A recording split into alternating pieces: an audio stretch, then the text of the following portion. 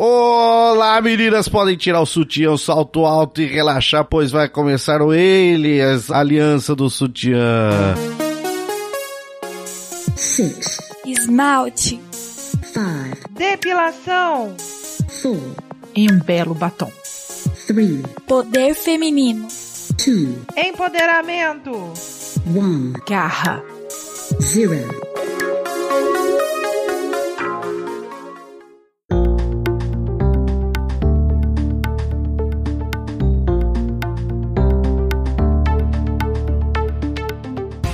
Não, você não está no podcast errado, eu não sou a Fabi com voz grave. É que está acontecendo nesse episódio o projeto Podosfera Unida, projeto que celebra o Dia do Podcast Brasileiro, comemorado dia 21 de outubro. E se comemora com um enorme crossover, onde as talentosas integrantes desse podcast estão gravando em outros programas e uma galera totalmente excelente veio gravar esse episódio aqui. Temos aqui gravando então Marcelo Presto. Olá, eu sou o Presto, do Aracnofan. Pelo nome, acho que já dá pra perceber que é um site exclusivo do Homem-Aranha. E a gente tem pelo menos 2 podcasts por semana, fazendo análises página a página de cada revista, desde as clássicas até as atuais. Tem um projeto novo do Tweep Now, que é das revistas que estão saindo nos Estados Unidos. Tem o News, uma vez por mês, falando sobre o que teve sobre o Homem-Aranha durante o mês. E tem o podcast mesmo, que é o Tweepcast, que vai ter um grupo que vai estar lá discutindo. Aquele podcast temático, onde é um tema sendo discutido dentro do universo, do Aracnoverso. Sensacional, temos aqui também Marlon Faria. Eu sou o Marlon Faria, sou jornalista, carioca, trabalho na TV Globo e toco o Saideira Cast, que é um podcast com estilo de papo de bar, assim, a gente fala sobre basicamente tudo que é conversado numa mesa de bar. Então, no nosso podcast você vai ouvir muito sobre cinema, música, séries e também aqueles assuntos um pouco mais densos que a gente acaba sempre dando uma pincelada ali quando tá conversando com os amigos, tomando uma cerveja. Pra você ter uma noção, a gente fala desde estreias de séries da Netflix até assuntos bem mais densos. Uma coisa que a gente tenta fazer sempre é trazer uma discussão um pouco relevante dentro das temáticas que esses produtos que a gente consome aí no cinema e nos seriados abordam, né? A gente foi muito assistido sobre suicídio, né? Através da perspectiva do 13 Reasons Why. A gente trouxe até uma especialista psicóloga para falar sobre. Então, essa é um pouco a pegada do Saideira, assim, a gente, ao mesmo tempo que fala de uma maneira descompromissada, a gente também tenta sempre trazer pessoas que têm uma voz e uma experiência sobre o assunto para participar do diálogo. Muito bem, e eu, Douglas Domiciano Gans, que tem o podcast Chorume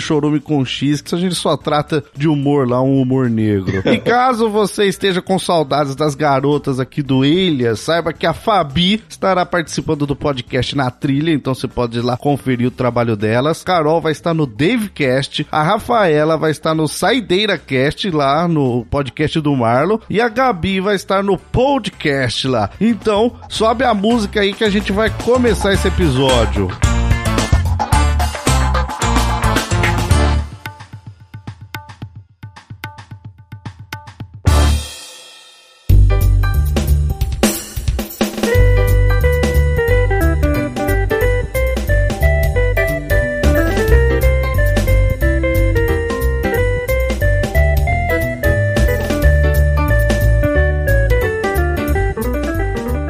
O tema base desse ano do Podosfera Unida é a internet, e a equipe do Alias aqui mandou pra gente, guiada por essa diretriz, ela pediu pra que a gente falasse, no geral, sobre ataques machistas que ocorreram na internet no mês de julho. Tá correto, Marlos? É Marlon? Oh, perdão, falei Marlos, é Marlon. Relaxa, tô acostumado. Então elas mandaram uma notícia muito específica aqui, que foi de uma mulher que trabalha na Marvel. O nome dela, desculpe. Heather Entos. Obrigado aí vocês que falam inglês fluentemente. Ela é uma funcionária da editora Marvel, se eu não me engano é uma editora assistente que cuida hoje das publicações da franquia Star Wars em HQs. Isso mesmo. E ela postou uma foto, elas saíram do trabalho ali, ou sei lá, estavam num horário de descanso, elas foram no trabalho ali, a mulherada do trabalho, foram tomando milkshake, se eu não não me engano, era até uma ocasião de celebração, né? Celebração não, de luto, né? Pela Marvel ter tido uma perda recente ali. E, pô, ali naquele momento de descontração ali, do pessoal interagindo, o que acontece? O que é comum hoje? As redes sociais cagarem pelos dedos. Não, presta. Hoje você vai tomar aquela bela pinga no boteco. Você não vai sozinho, né? Você vai com seus amigos, companheiros e fala, pô, tá tão divertido que vamos postar uma fotinha pra eternizar esse momento. Tá na onda do selfie, de fazer check-in em todos os lugares. E ela simplesmente estava fazendo uma coisa que todas as pessoas fazem na face da Terra atualmente, que é tirar uma selfie com os amigos e postar na internet. O problema é que, como o Douglas falou, eles cagaram. As pessoas costumam cagar com os dedos e começaram a criticar simplesmente porque existem mulheres trabalhando na Marvel, e como se elas fossem o problema de histórias ruins que estão acontecendo ou da queda da venda. Então, só pra deixar claro, elas foram lá, tomaram seu milkshake, postaram uma foto de, putz, estamos aqui amigos, colegas, convivendo, vamos postar uma foto, eternizar o momento. Pô, é o que o Presto falou, isso daí todo mundo faz hoje em dia. Ontem eu fui no aniversário da minha avó, 86 anos, e ela quis tirar uma selfie. É a coisa mais comum. E a mulherada postou a selfie, e aí começou um pessoal, lógico, a 99,9% homens, eles começaram aí a fazer alguns ataques gratuitos à postagem da foto, falando algo como, começou assim como, em vez de vocês estarem tomando milkshake, porque vocês não vão trabalhar em histórias boas, né? Alguma coisa desse nível assim, nessa pegada. E aí começou ataques violentaços, né? Porque daí começou o pessoal a um discurso de ódio, né? Você teve menção a estupro, você teve menção a todos os tipos de questão aí abomináveis. Mostrou uma patologia social ali, mediante o caso. A gente teve desde pessoas dizendo, eu pegaria sair da frente, eu, sei lá, transaria com a de trás e tal, até pessoas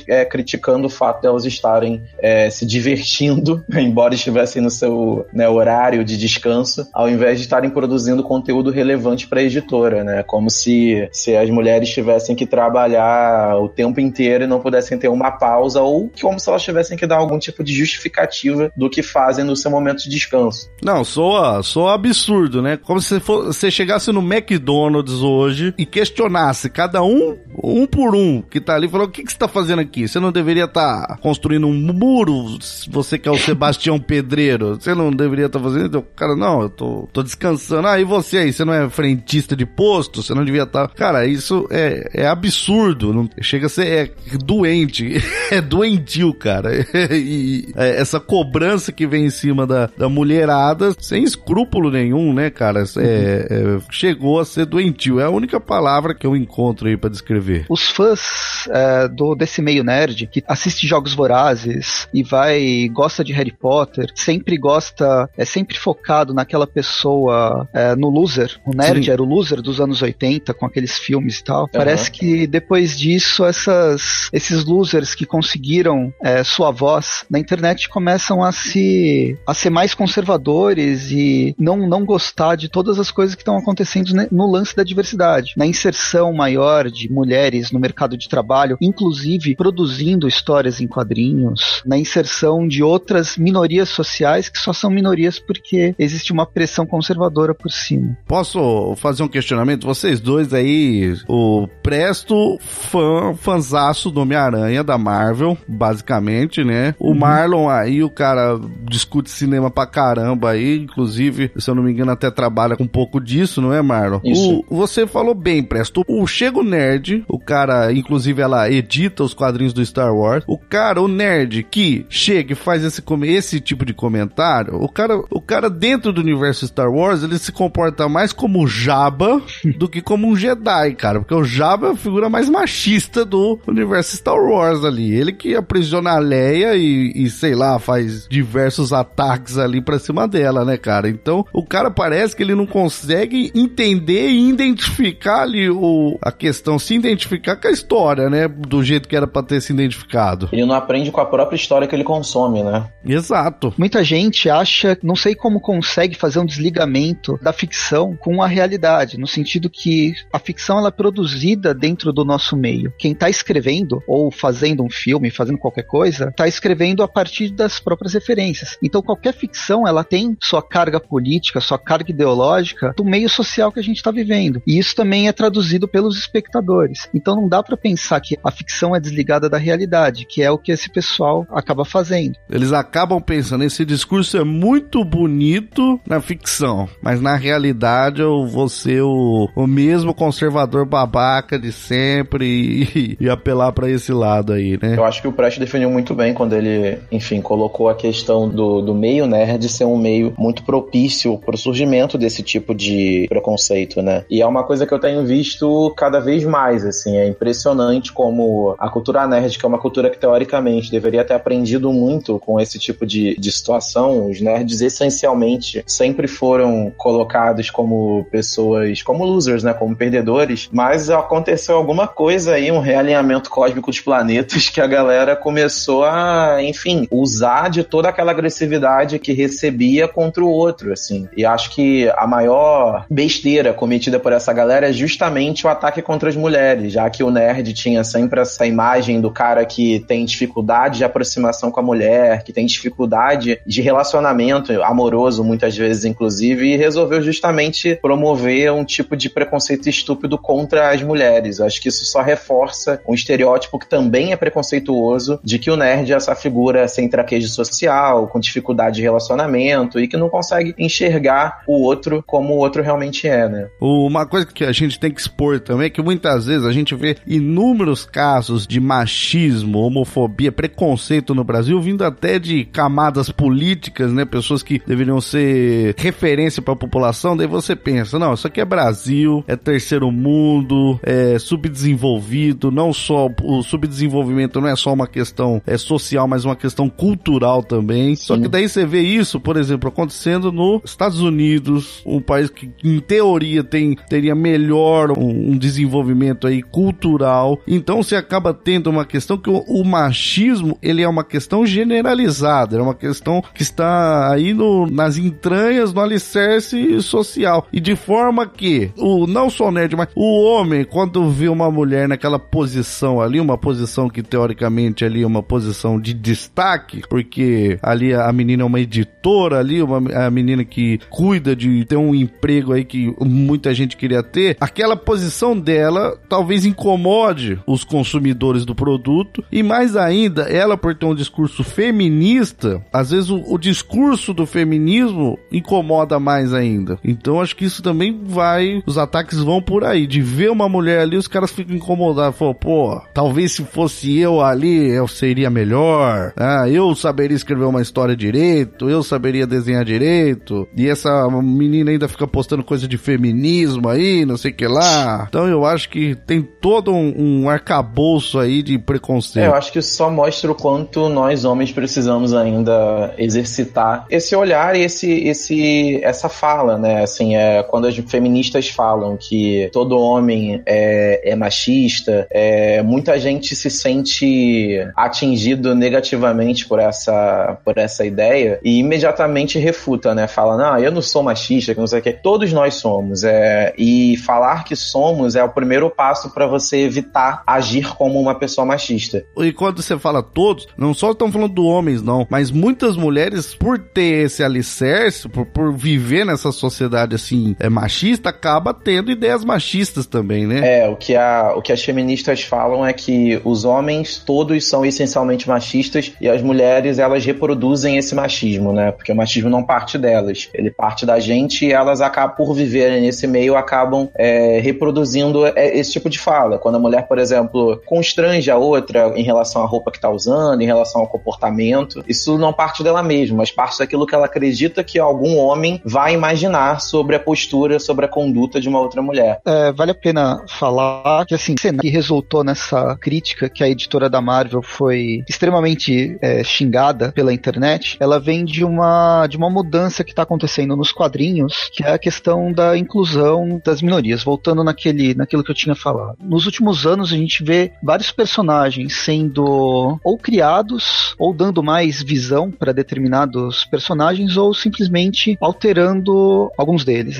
Um dos principais, acho que mais chamou a atenção foi a Thor, que antes era o Thor, o Odinson, e acabou se transformando numa mulher nos últimos anos. Isso afeta bastante aquele brio masculino, onde você tem um cara super poderoso e se transforma numa mulher. Verdade. Outras personagens foram criadas, tanto em personagens homens que viraram mulheres, personagens mulheres que tomaram o posto, como uma personagem que tomou o posto do Homem de Ferro, por exemplo, ou personagens homossexuais, personagens negros, que acabam mudando de etnia por serem personagens de um universo paralelo, e com essa nova agenda de diversidade, a editora acaba dando mais visibilidade para um personagem do que outro, para esses novos personagens, por exemplo, o Miles Morales no universo do Homem-Aranha. E isso afetou algumas pessoas, alguns fãs mais antigos e alguns fãs novos preconceituosos. Nesses últimos 2 anos, principalmente, essa guerra das editoras teve uma queda de venda nas revistas em geral. Não foi por causa dessa maior diversidade. No entanto, há também uma necessidade mercadológica de inserir esses personagens diferentes, esses personagens modificados na cronologia, e às vezes não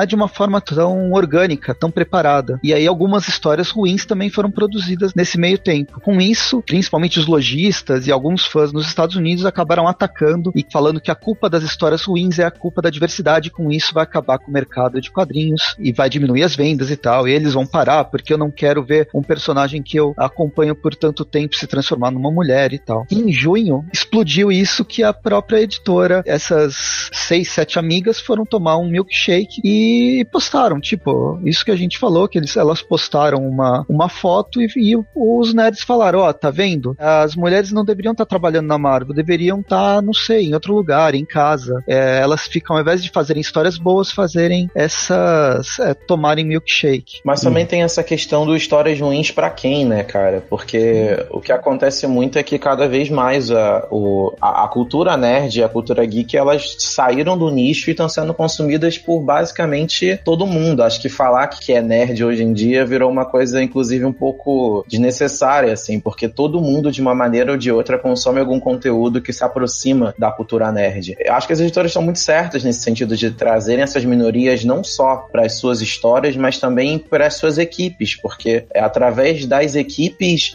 diversas que surgem histórias diversas que realmente estão contextualizadas, assim, porque não adianta você colocar um homem para escrever sobre uma personagem feminina e uma personagem feminista, muitas vezes, porque ele não vai conseguir trazer a mesma carga no discurso, né? Então, esse aparelhamento que acontece de minorias dentro dessas editoras também vem para que as histórias sejam verossímeis. E eu costumo muito falar isso, assim, eu acho que é muito pedante eu falar que uma história ela é ruim nesse sentido, porque eu acho que tem histórias que não são pra mim, sabe? Talvez sejam histórias que não dialoguem tanto com aquilo que eu gosto dentro do universo dos quadrinhos, mas tem público e eu preciso respeitar isso. Eu acho que é esse olhar que a galera não consegue alcançar muitas vezes, sabe? Eu sou muito fã do Homem-Aranha como você, o Homem-Aranha é o meu herói favorito, mas se resolverem por algum motivo que o personagem principal vai passar a ser uma mulher, eu não consigo me sentir incomodado com isso, porque não é o fato do Peter Parker ser um homem que torna a história interessante pra mim, é todo aquele contexto do Homem-Aranha que já foi, inclusive, adaptado tantas vezes pros cinemas, né? É disso que a gente gosta, no final das contas. Se ele é homem, se ele é mulher, tanto faz. Se dependesse dele ser homem pra história ser boa, percebe o quanto é frágil isso, o quanto é cristalizado, o quanto seria fraco. Pô, exatamente. O Homem-Aranha é muito maior do que a sexualidade dele, né? Tanto que as partes mais chatas que eu achava do Homem-Aranha era o casinho dele com o Mary Jane, isso daí sempre me deu no saco, né? Histórias ruins sempre existiram, sempre vão existir. Não tem nada a ver com a sexualidade. Aquela saga dos clones do Homem-Aranha nos quadrinhos, cara, aquilo ali pra mim foi a pior bosta que já fizeram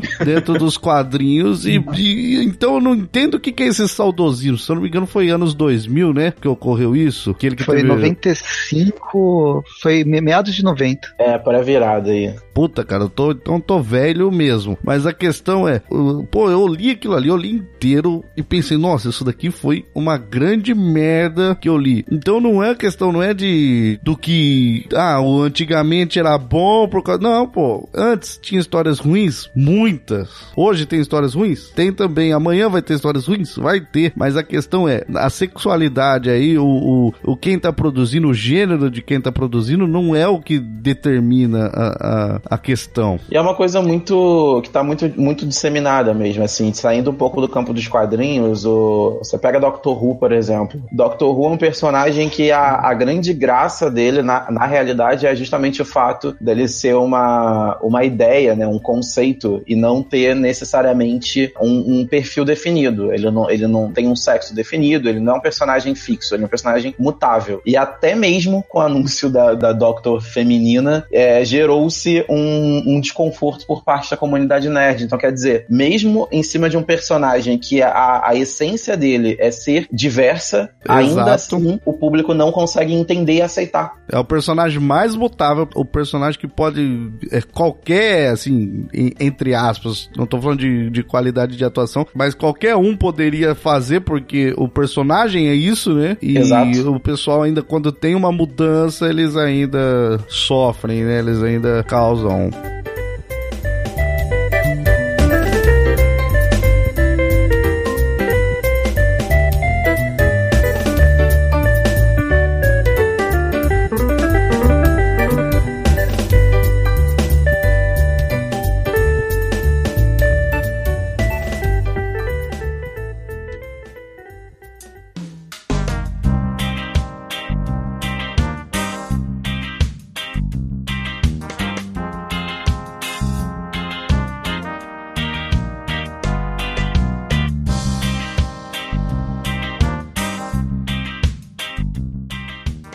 As meninas lançaram um questionamento aqui e eu queria que vocês dois discorressem sobre a temática. O primeiro é o que vocês acharam, porque vendo essa barbaridade acontecer com as meninas da Marvel, você teve aí um apoio da DC Comics e da editora Arc aí. As três meio que se juntaram aí através de apoio às funcionárias. O que vocês acharam disso aí? A resposta direta foi uma explosão de pessoas tomando milkshake, fotos de pessoas tomando milkshake. Foi a primeira que foi até natural. Entre os artistas aconteceu, antes de ir propriamente para as editoras. Um protecionismo entre os artistas que eu achei que foi super legal. Um abraçar da causa, que todos nós somos artistas, independente de gênero, sexo, religião, etnia, qualquer coisa. Eles criaram até a hashtag, né? Make Mine Milkshake virou a hashtag dos protestos contra essas agressões virtuais sofridas pela Heather. Uma coisa que chama atenção também é que, assim, existe muito de um posicionamento de marca e de mercado quando as editoras, elas assumem essa defesa em relação à artista, né, a Heather. Mas isso não muda o fato de que é, sim, muito corajoso e muito bacana o que foi feito, sabe? Eu vi muita gente falando que a DC, ela se posiciona dessa maneira porque hoje em dia está na moda estar antenado com essas causas. Eu acho que sim, isso passa por qualquer mesa diretora na hora de pensar e bolar um posicionamento estratégico, mas isso não diminui o impacto que ela causa ao tomar essa decisão, sabe? É realmente bem bacana, assim. E isso que o Prest falou é bem verdade, isso realmente surge pelos funcionários. A empresa, ela abraça a ideia. Mal comparando, aconteceu isso na Globo, né? Esse ano, com o caso do Zé Maia, enfim, o lance lá do assédio, que todo mundo ficou sabendo, não foi um posicionamento inicialmente da emissora, mas das mulheres funcionárias da emissora, que foram contra tudo e contra todos, porque existe uma figura um pouco mitológica do artista, né, de que não pode ser contrariado e tudo mais, mas mesmo assim elas peitaram esse antigo direcionamento, né, e a emissora, vendo esse rumo, acabou assumindo como uma ação coletiva da empresa. Então é importante pra gente ver o quanto nós, enquanto funcionários, seja qual for a sua empresa, temos sim voz e podemos sim fazer a diferença internamente, e esse interno pode virar externo também. E é uma coisa também que eu acho que pode começar a partir do fã também, porque, lógico, as coisas não são isoladas do mundo. A gente vive num sistema capitalista que ele busca lucro. Então, o pessoal pode enxergar, as empresas entraram hoje para obter uma parcela de lucratividade. Sim,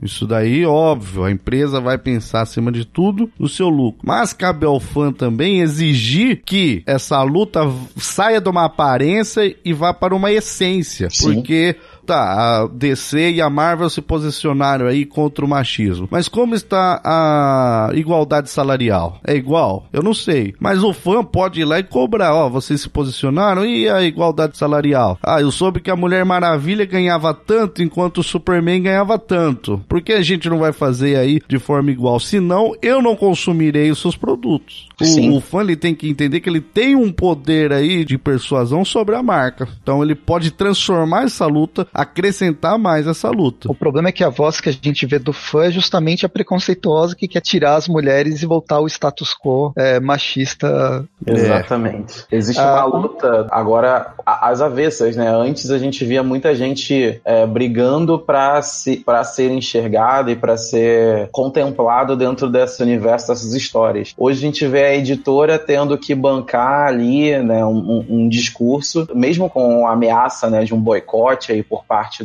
da sua audiência, para tentar conscientizar as pessoas. É muito doido ver que agora essa estrutura ela mudou, esse fluxo mudou, né? Sim. Saindo dos quadrinhos, mas um pouco dessa luta salarial a gente consegue ver mais no cinema, de diretores e de artistas que tentam brigar para essa equalização salarial. Eu acho que mais recentemente teve a diretora da Mulher Maravilha, a Patty Jenkins. Que ela estava negociando um aumento salarial, afinal, o filme dela foi um dos melhores da DC nos últimos anos, né? Tanto em questão de roteiro quanto em questão de bilheteria resultado e tal. E outros artistas que estão aparecendo cada vez mais. E às vezes elas deixam de pegar algum papel e determinados fãs começam a criticar, por que você não pegou tal papel que é perfeito pra você? Ela fala, não vou pegar porque eu mereço ganhar mais. E ela entra nessa briga afirmando que merece ganhar mais. É muito assustador, né? Ver que, por exemplo, uma Meryl Streep da vida, que é uma das, enfim, atrizes que mais premiadas, que mais ganharam Oscar, que mais foi indicada a Oscar, ainda assim não é reconhecida como um ator menor,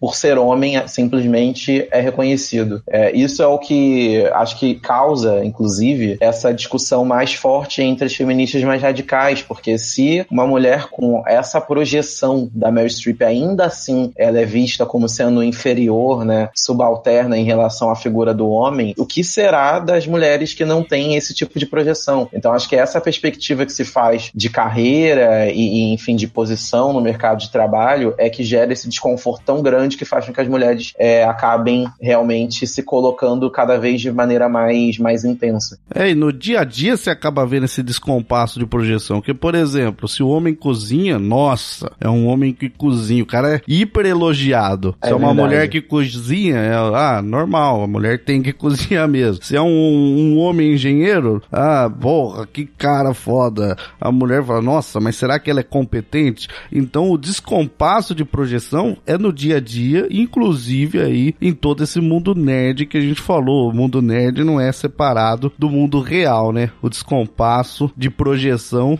existe em todos os casos aí. E muitas vezes, o Marlon e Presto, a gente incomoda o cara que tá ouvindo, eles pensam assim, nossa, esses caras são uns babacas, os caras vieram num podcast feminino e daí eles estão elogiando. Mas não é isso, cara. Eu vivo com a minha mulher, eu vivo com a minha filha e eu vejo o quanto o mundo é feito para os homens e as mulheres, elas têm que se adaptar ao mundo de homens e isso acaba fazendo elas perderem a identidade e perderem aí uma projeção que elas poderiam ter. E daí, só pra deixar claro aqui, o Marlon falou muito bem, às vezes a gente tem que aceitar quem a gente é, aceitar que a gente tem os nossos defeitos e aceitar sim que a gente tem pensamentos machistas. E o primeiro passo é aceitar, por exemplo, que o feminismo ele não é uma luta onde as mulheres serão escravocratas e os homens serão escravizados e você vai ter uma pirâmide de poder aí. O feminismo é simplesmente enxergar essa necessidade de luta para ter igualdade. Sim. E você precisa da luta para manter uma igualdade, para conseguir conquistar uma igualdade. Então, sim, ninguém tá querendo subjugar você, homem,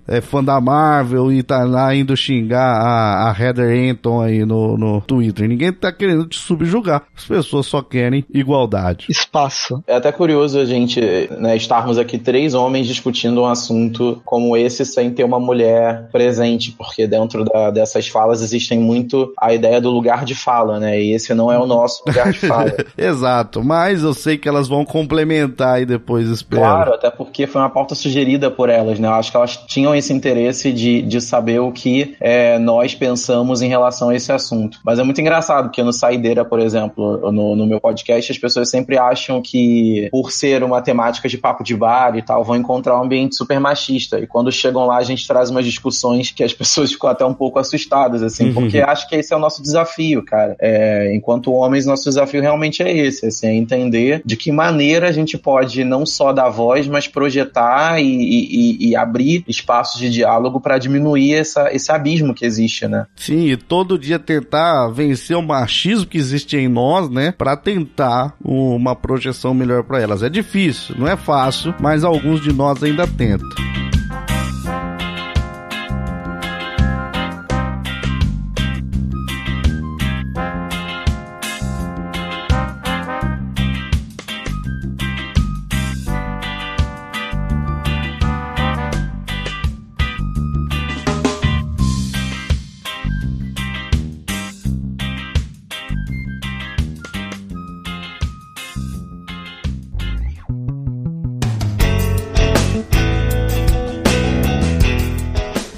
Pra gente dar encerramento aqui, vocês têm alguma indicação aí? Você falou, queria indicar tal obra que eu acho que contribui aí pra discussão. Queria que vocês aí pensassem e fizessem uma indicação pro ouvinte. Eu não preparei nada, mas pensando nessa temática das mulheres e no Homem-Aranha, teve uma fase bem interessante da Mulher-Aranha, que tá atualmente na mensal do Aranhaverso. Eles trabalharam uma personagem que já é desde os anos 70, ela já existe desde os anos 70, mas trabalharam uma personagem que ficou grávida e ela tem filho logo no primeiro arco, ela não casou com ninguém e ela é uma mulher solteira que cuida do seu filho e tem sua atuação super-heróica. Então é uma visão diferente que a gente não está acostumado de ver de um super-herói e é uma história bem interessante. Quem quiser ir atrás, eu acho que casa bem com a temática. Infelizmente, a revista foi cancelada nos Estados Unidos já, até por causa dessa briga machista e dessa contra-reforma machista que a gente vê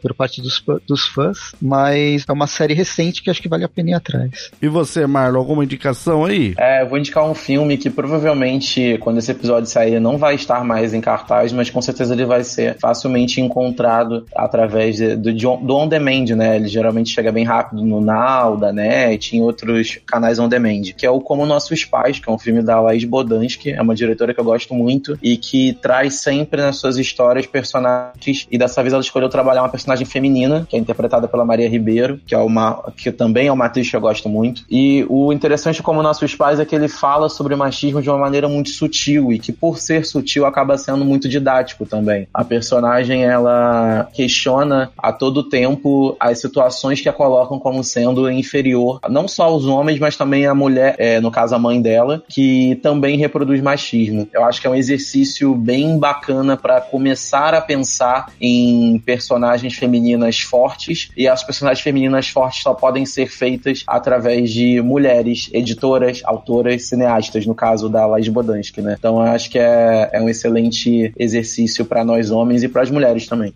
E daí, então, para finalizar minha indicação aí, também vou indicar um filme que está no Netflix, aliás, produzido pelo Netflix, que ele envolve todas as discussões aí de desconstrução. Acho que para você que tá buscando um primeiro passo para desconstrução, é o filme Laertes, cara, que eu assisti e achei maravilhoso. Ele foge daquela parada didática de documentário. Ele é um filme humano, ele trata sobre a humanidade nas pessoas, sobre preconceitos, então é a minha indicação aí para finalizar aí. É excelente então, mesmo. Tem um podcast que eu gosto muito, chama Feito por Elas, do Anticast. São mulheres conversando sobre cineastas. Já Nossa, tem mais de 30 programas e é bem legal, viu? Tô assinando o feed delas aqui agora.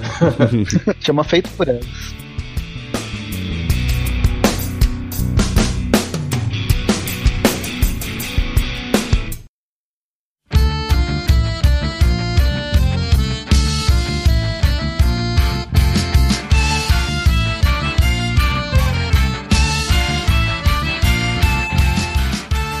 Então fica as indicações aí e infelizmente vamos ter que encerrar aqui esse papo excelente. E mais uma vez eu peço aí para vocês passarem os contatos do podcast de vocês, contato rápido, o site, pro pessoal ir lá, assinar e ouvir aí mais sobre os movimentos do Homem-Aranha, sobre as saideiras da vida aí. Por favor, então, Presto, seu último jabazinho. Beleza. Acessem o Aracnofan, que é um site sobre o Homem-Aranha, essencialmente sobre o Homem-Aranha, como já falei. Tem um monte de podcast, pode saber sobre desde as primeiras histórias dos anos 60 até as mais atuais, estão sendo lançadas agora nos Estados Unidos, falar sobre filme, sobre qualquer coisa do universo. E também vocês podem me encontrar no site Tapioca Mecânica, que aí eu falo sobre outras coisas. Além do Homem-Aranha, eu tenho um canal no YouTube, que é o Chapéu do Presto, que também é sobre quadrinhos, cinema e qualquer coisa.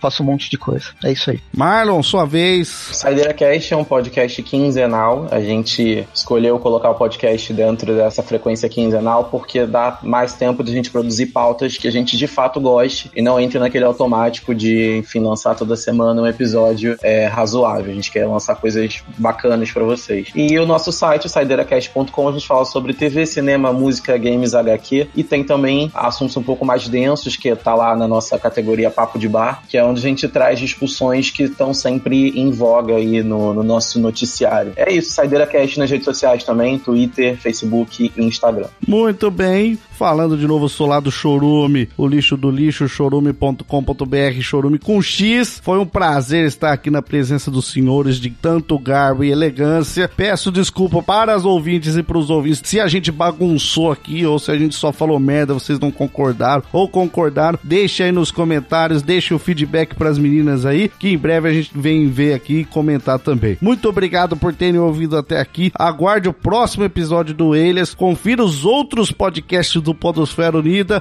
Muito obrigado. Tchau. Falou. Valeu. Free souls running through the jungle, persons kicked out from the land. Machines eating human beings, serpent people underground. Self-made robots and space monsters, all living creatures on the earth, may wake up one day with one idea in their head to change the world.